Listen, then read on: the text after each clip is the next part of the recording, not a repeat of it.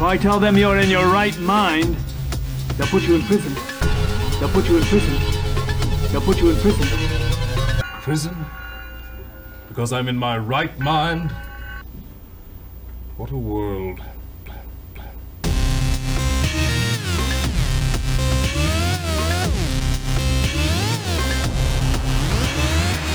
If you go to prison, you'll never act again.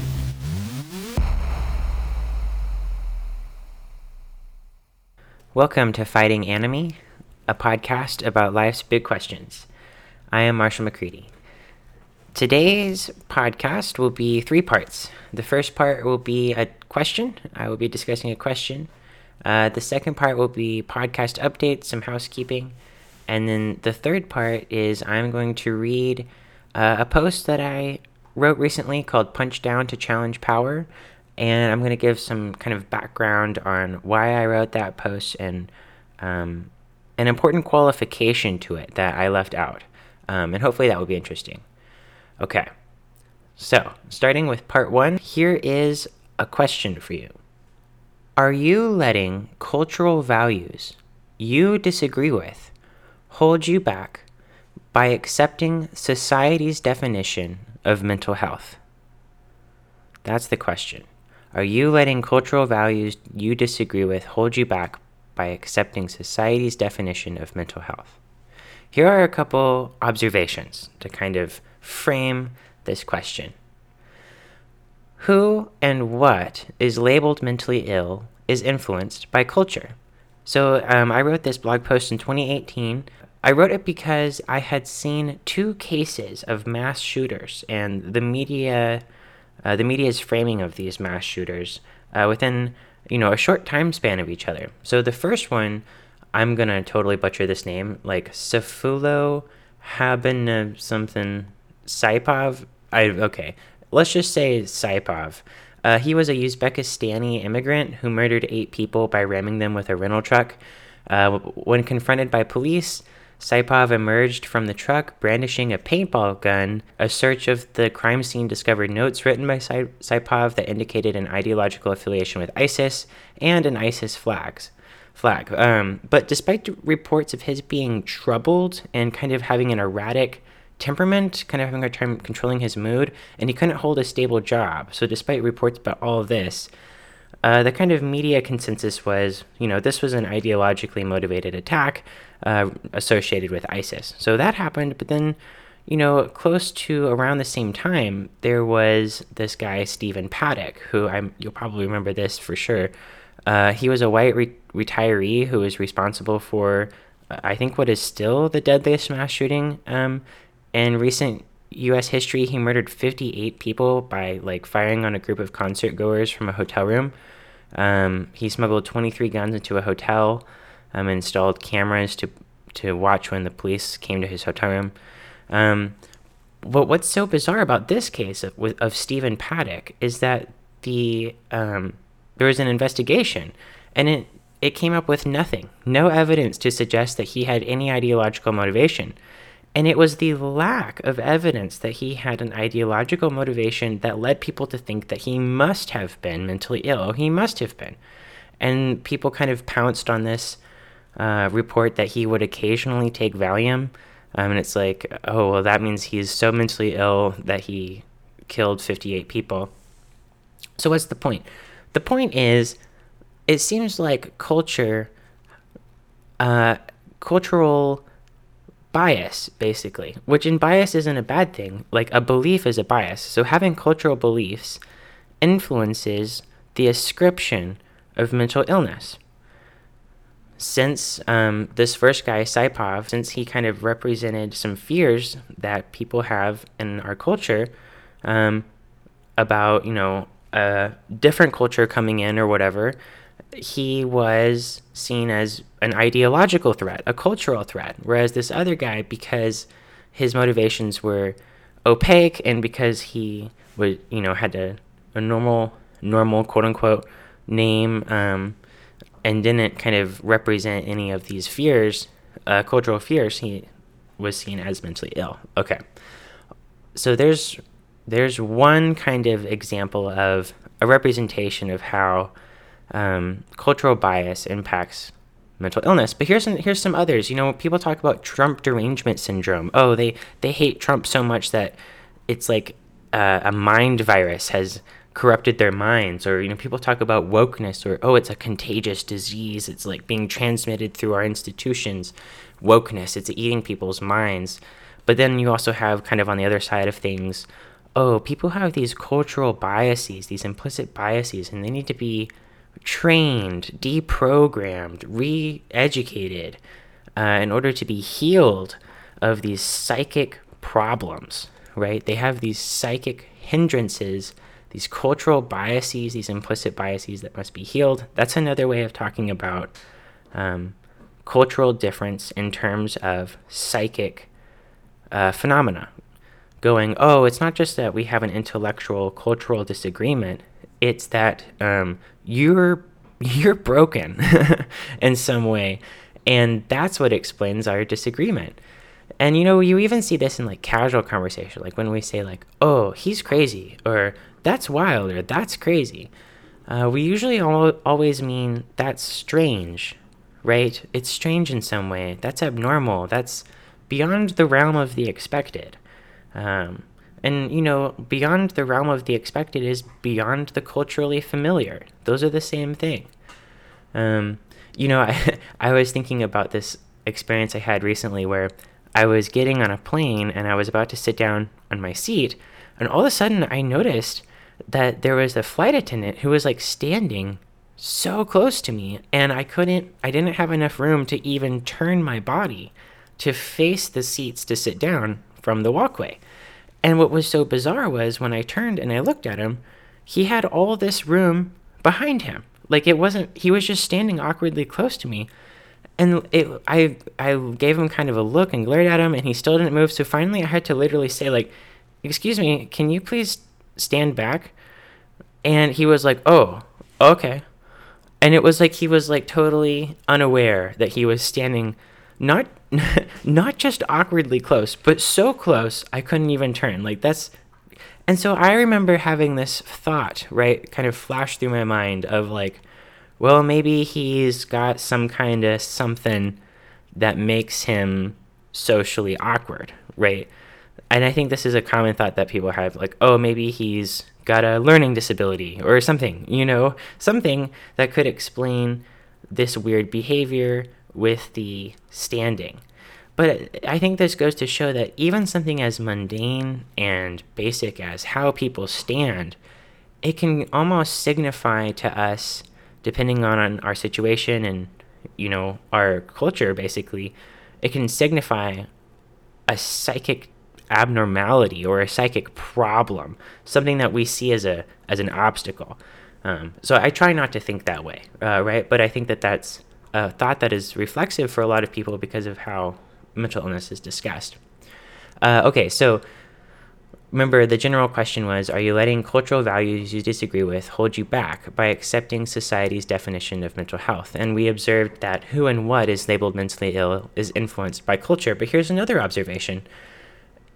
It's just kind of weird to say that someone who is like continuously accomplishing their goals with like skill, and they're like getting better at all the things that they're setting out to do, and it's like going well for them, it would be really just strange to say that person is mentally ill or unhealthy, right? I think that just strikes us as a little not correct, right? Just kind of it's like a category error, like, because when things are going great in life, your life is in order. It's not disordered.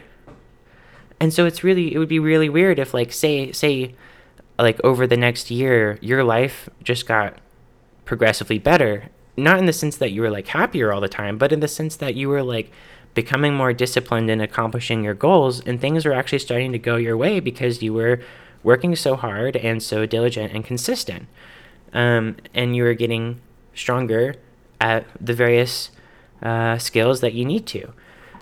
It would be really weird if I walked up to you and I said, like, oh my gosh, you're so much more unhealthy than you were a year ago. I can't believe how unhealthy you are. You probably have a mental disorder. you would be like, I'm sorry, I think I'm more mentally ordered than I was last year by a long shot. And how can you even say that?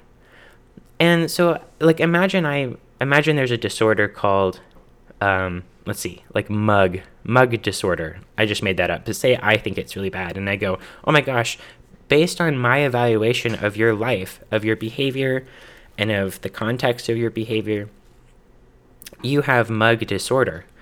You would be like, I don't even need to know what mug disorder is to know that I don't have it, because my life is not disordered. I don't have any disorder because my life is in order. It doesn't even matter what the specific symptoms or signs of mug disorder are. I know that it doesn't apply to me. So this is the consequence of observing that mental illness is socially constructed and culturally relative. And if that's the case, then what is mentally healthy is individually specific and contingent upon your goals, right? It doesn't matter what you think about Trump. Just the conversation, the discourse around Trump and mental illness was really interesting to me, because, here is someone who is certainly doing well for himself. Like, you can argue, like, well, he, had to work this hard or that hard to get it, and he just landed it, whatever. But it's like, well, he's still managing all these businesses. So, like, he's still doing stuff day to day. He must be doing something. And then he became president, right? And his children seem to like him. And yeah, he does all this stuff I don't like, but does that mean he's mentally ill? Like, if that's mental, if maintaining wealth and becoming president aren't signs that you're doing something right in a society in which those things are, highly valued, I don't know how to even tell what's healthy or not anymore. It's like the whole thing kind of falls apart. So, so we use these mental health categories, we weaponize them against people who are different from us. So I think that we are starting to kind of get our minds around this as a society. And I think we're seeing this more with like physical stuff, where people were like, oh, like the pro-fatness movement. Like, I don't know if pro-fatness is, I don't know what the right term is for it, but the body acceptance, there it is, body acceptance movement or whatever.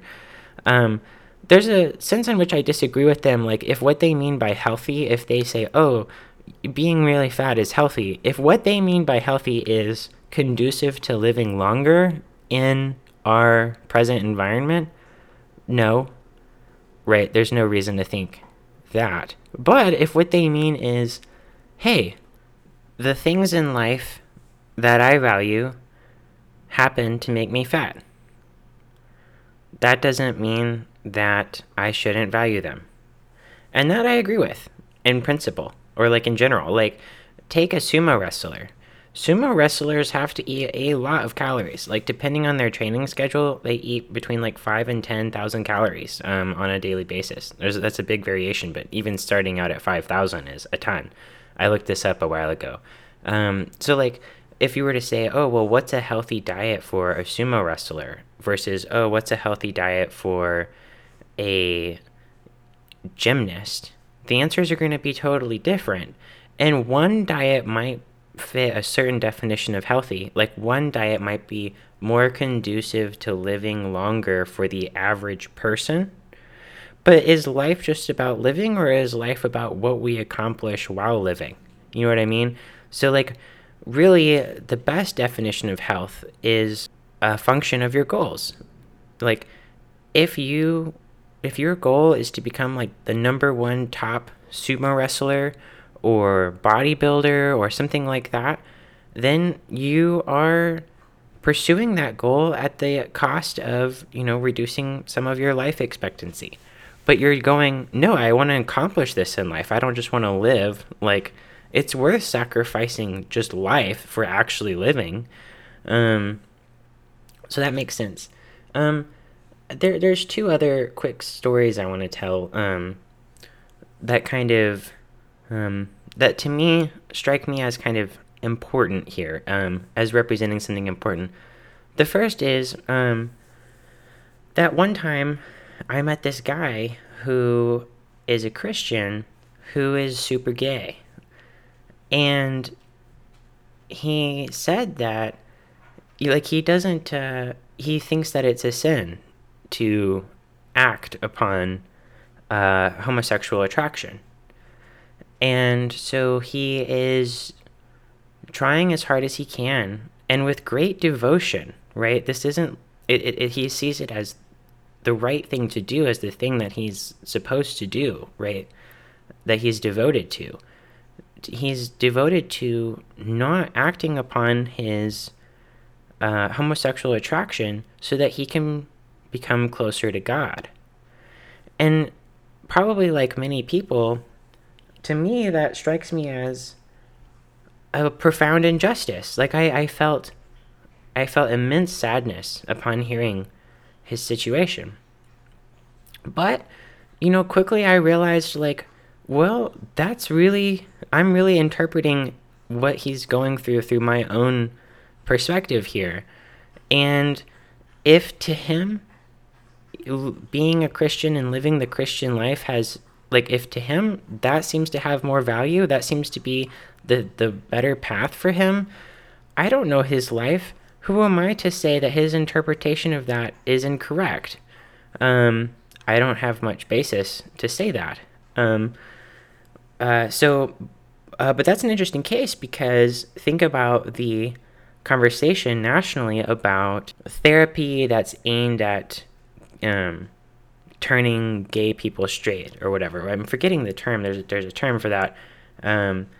And also, this is related to the kind of gender affirming care debate of, should a therapist ever suggest that maybe someone who thinks that they're trans isn't trans? Is that ever okay?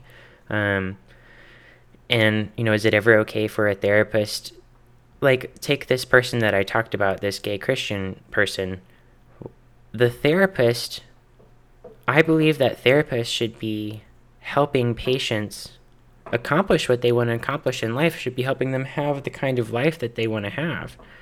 And so a therapist for that person would be helping them repress or overcome or redirect their homosexual attraction feelings, right? And is that, is that the marginalization, the social marginalization of homosexuality? Don't know. So there's that. And then one other quick story is, I went in college, I knew this guy who hit his girlfriend. I saw it, and later he was at such a loss, because it was out of character, like I'd never seen that ever happen before, and I don't think it had, as far as I know. And he was at such a loss to explain his own behavior that he said that this like hair regrowth treatment topical ointment led him to do that. And to me, it seems so obvious that he just desperately needed some external explanation that could account for his behavior, and that, like, oh, this doesn't say anything about him as a person, or, his character, or anything of like that. But to him, I could tell also at the same time that he so desperately needed to believe that in the moment, or it was like his grip on the world entirely would be crushed and he would just lose all sense of direction. So it's like, what is true there? I don't know. Anyways, I think that people just need to think a little bit more about what they mean when they talk about mental health and mental illness. And we throw around these terms all the time, and people even lately are like brandishing their diagnoses. And you know what it is, really? What it is people are afraid of the freedom that they have to make their own decisions in life. It's crushing to have that responsibility, I think.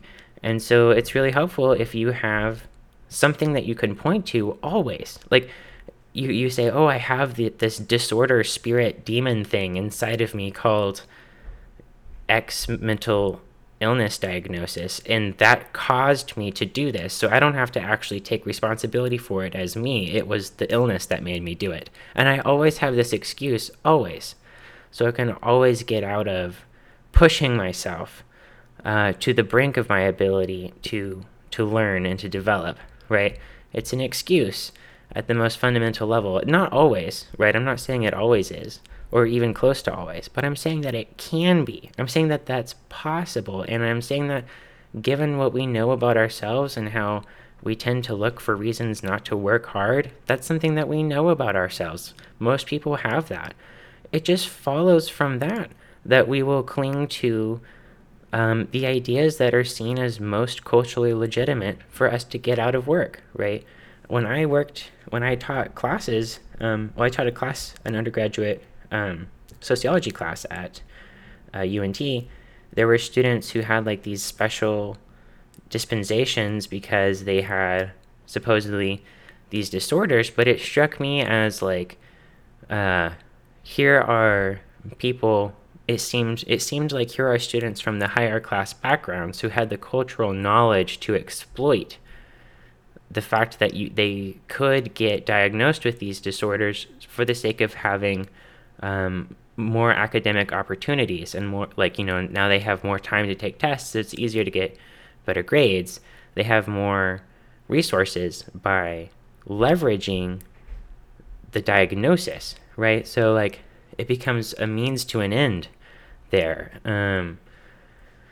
So there's all these different ways that mental illness categories can be used that people don't think about. So yeah, but it's just that question of, are you letting cultural values you disagree with hold you back by accepting society's definition of mental health? I think that's worth considering. Now it is time for part 2. So, part 2, podcast updates. First of all, you might have heard the snazzy new intro that I made. Pretty proud of that. I took some clips from this old show that you can find on YouTube called Close Encounter that I would recommend. It's black and white and very old, but it's about existentialism and kind of specifically about John Paul Sartre's philosophy of existentialism. That's where I got the dialogue clips from. Anyways, I'm getting back into the habit of podcasting. I switched the podcast over to Substack. That's where it will be hosted. I'm going to try to release a podcast each week. Hopefully, most of them will be interviews or dialogues with other people, kind of concentrated on the philosophy of mental health and other ideas, cultural, political, sociological, that interest me. But if it's not an interview or a dialogue, it'll just be me kind of presenting, kind of like I just did, some kind of topic for consideration.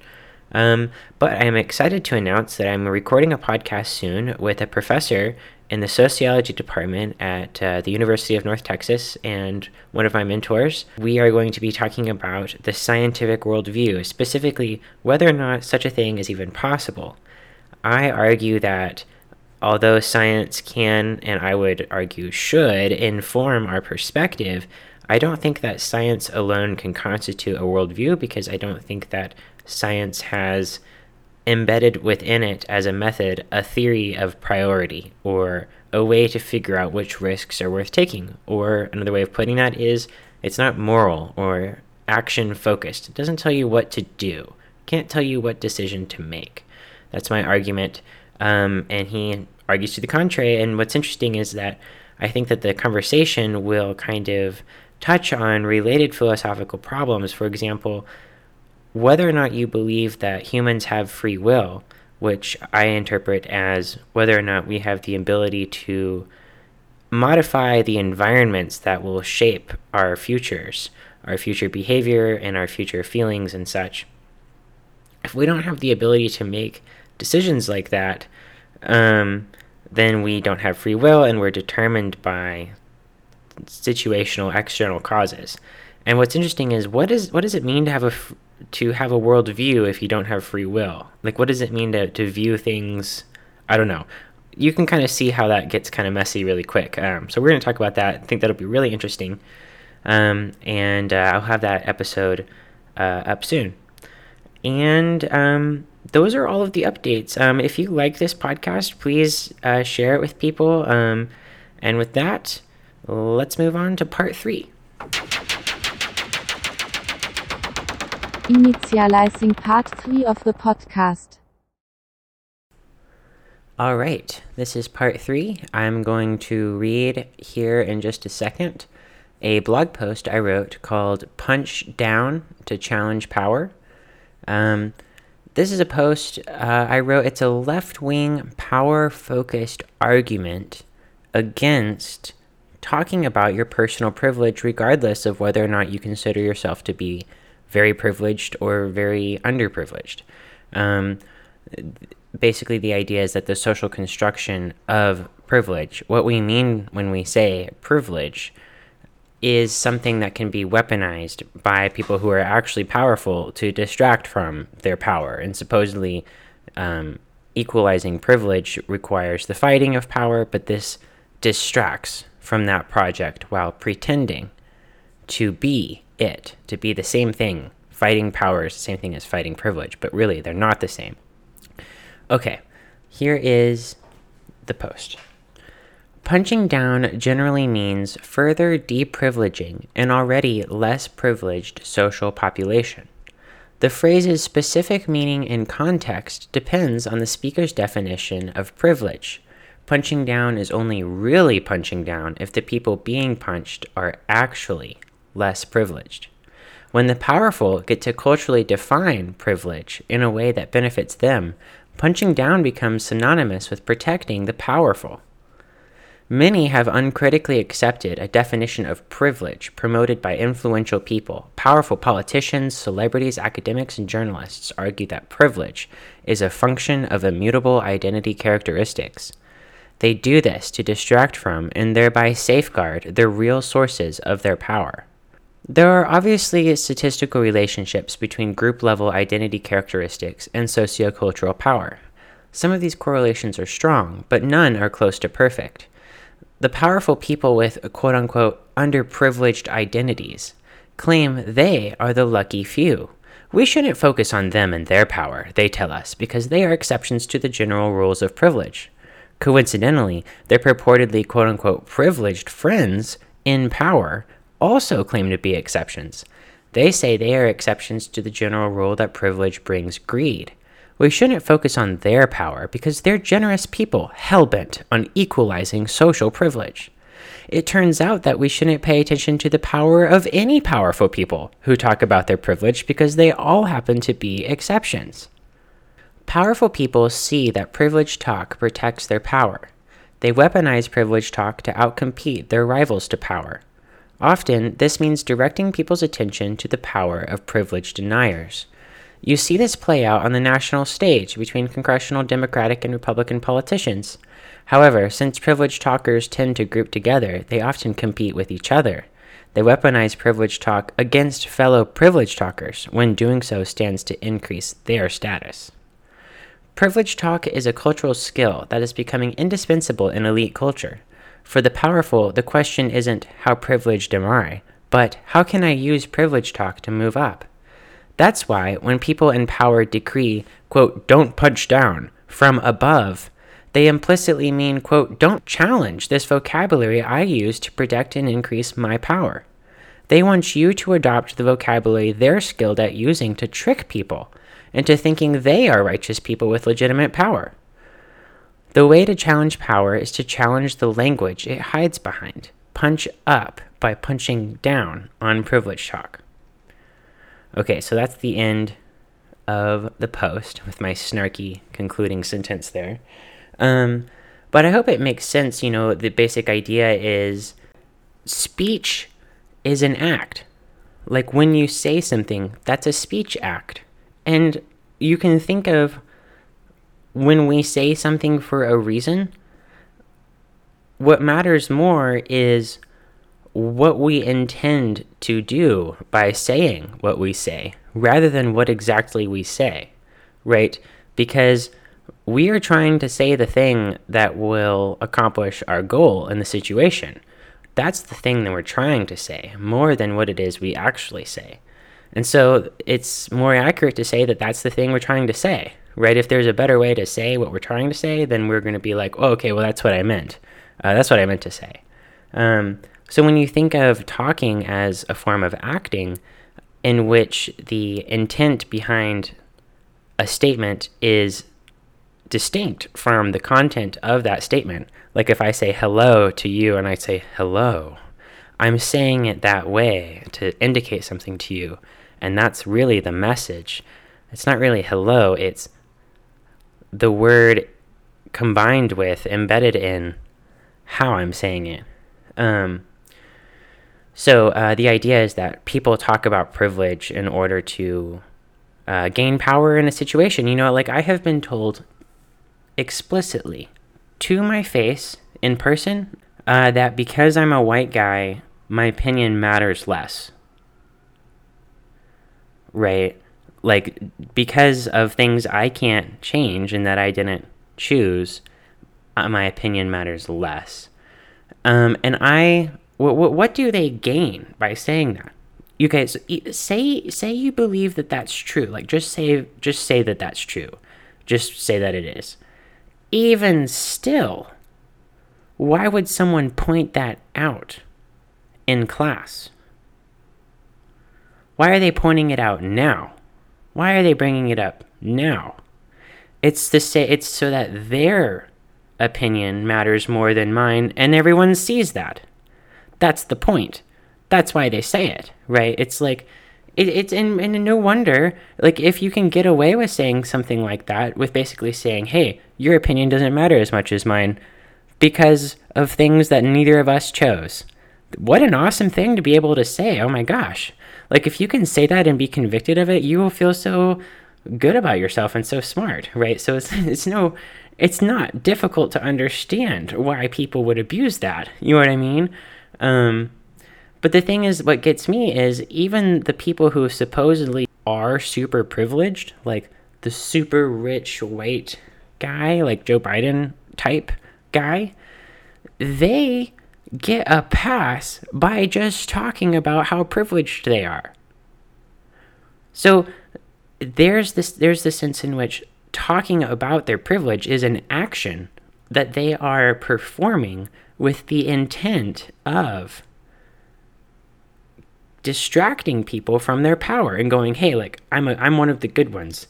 Everything that I do is moral and upstanding because I agree with you about social equality, and I want to equalize power, I say, to maintain my power, right?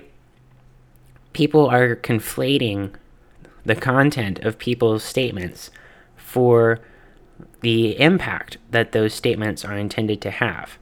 And those things are not the same. The future is shaped by intention. You know, if you can't say something right the first time, you're probably going to try to figure out how to say it better the second time to make whatever you want to happen by saying it happen. That's what you do. So if you want to have a good prediction for the future, you really want to know what people are trying to say. That will help you know how to predict the future and how to protect yourself and to act proactively to solve all your various goals in life. You want to know what people are trying to reformulate and say eventually, because that will help you grapple with the future and get what you want done. But, you know, the important qualification here is that, you know, I talk a lot about power, but you know what? Not all power can be bad. It literally can't. And here's why. Because you are, by striving to change the world as you see fit, you are enacting your power over the world and over people. Like, when you vote for a policy to happen that would impact or restrict, or, you know, what people can and can't do, you're using your power to shape the world as you see it. We're always using our power, right? Acting in the world and pursuing our goals, that is using power. So the question is, The question can't be, is using power good? Because if the answer to that is no, then you should kill yourself. Like, no, I'm like, seriously. Like, if using power is bad, kill yourself. Because living is the exercise of power. Because you have to act to live, right? Even like, think about it at the most basic level. If Joe has food and you don't have food and Joe has the only food, you need to figure out how to get food from Joe to live. That means acting. And how you go about that says a lot about your character. It says everything about you. All there is to say about you is said through how you navigate these problems in life, right? That what you do, how you respond is the answer.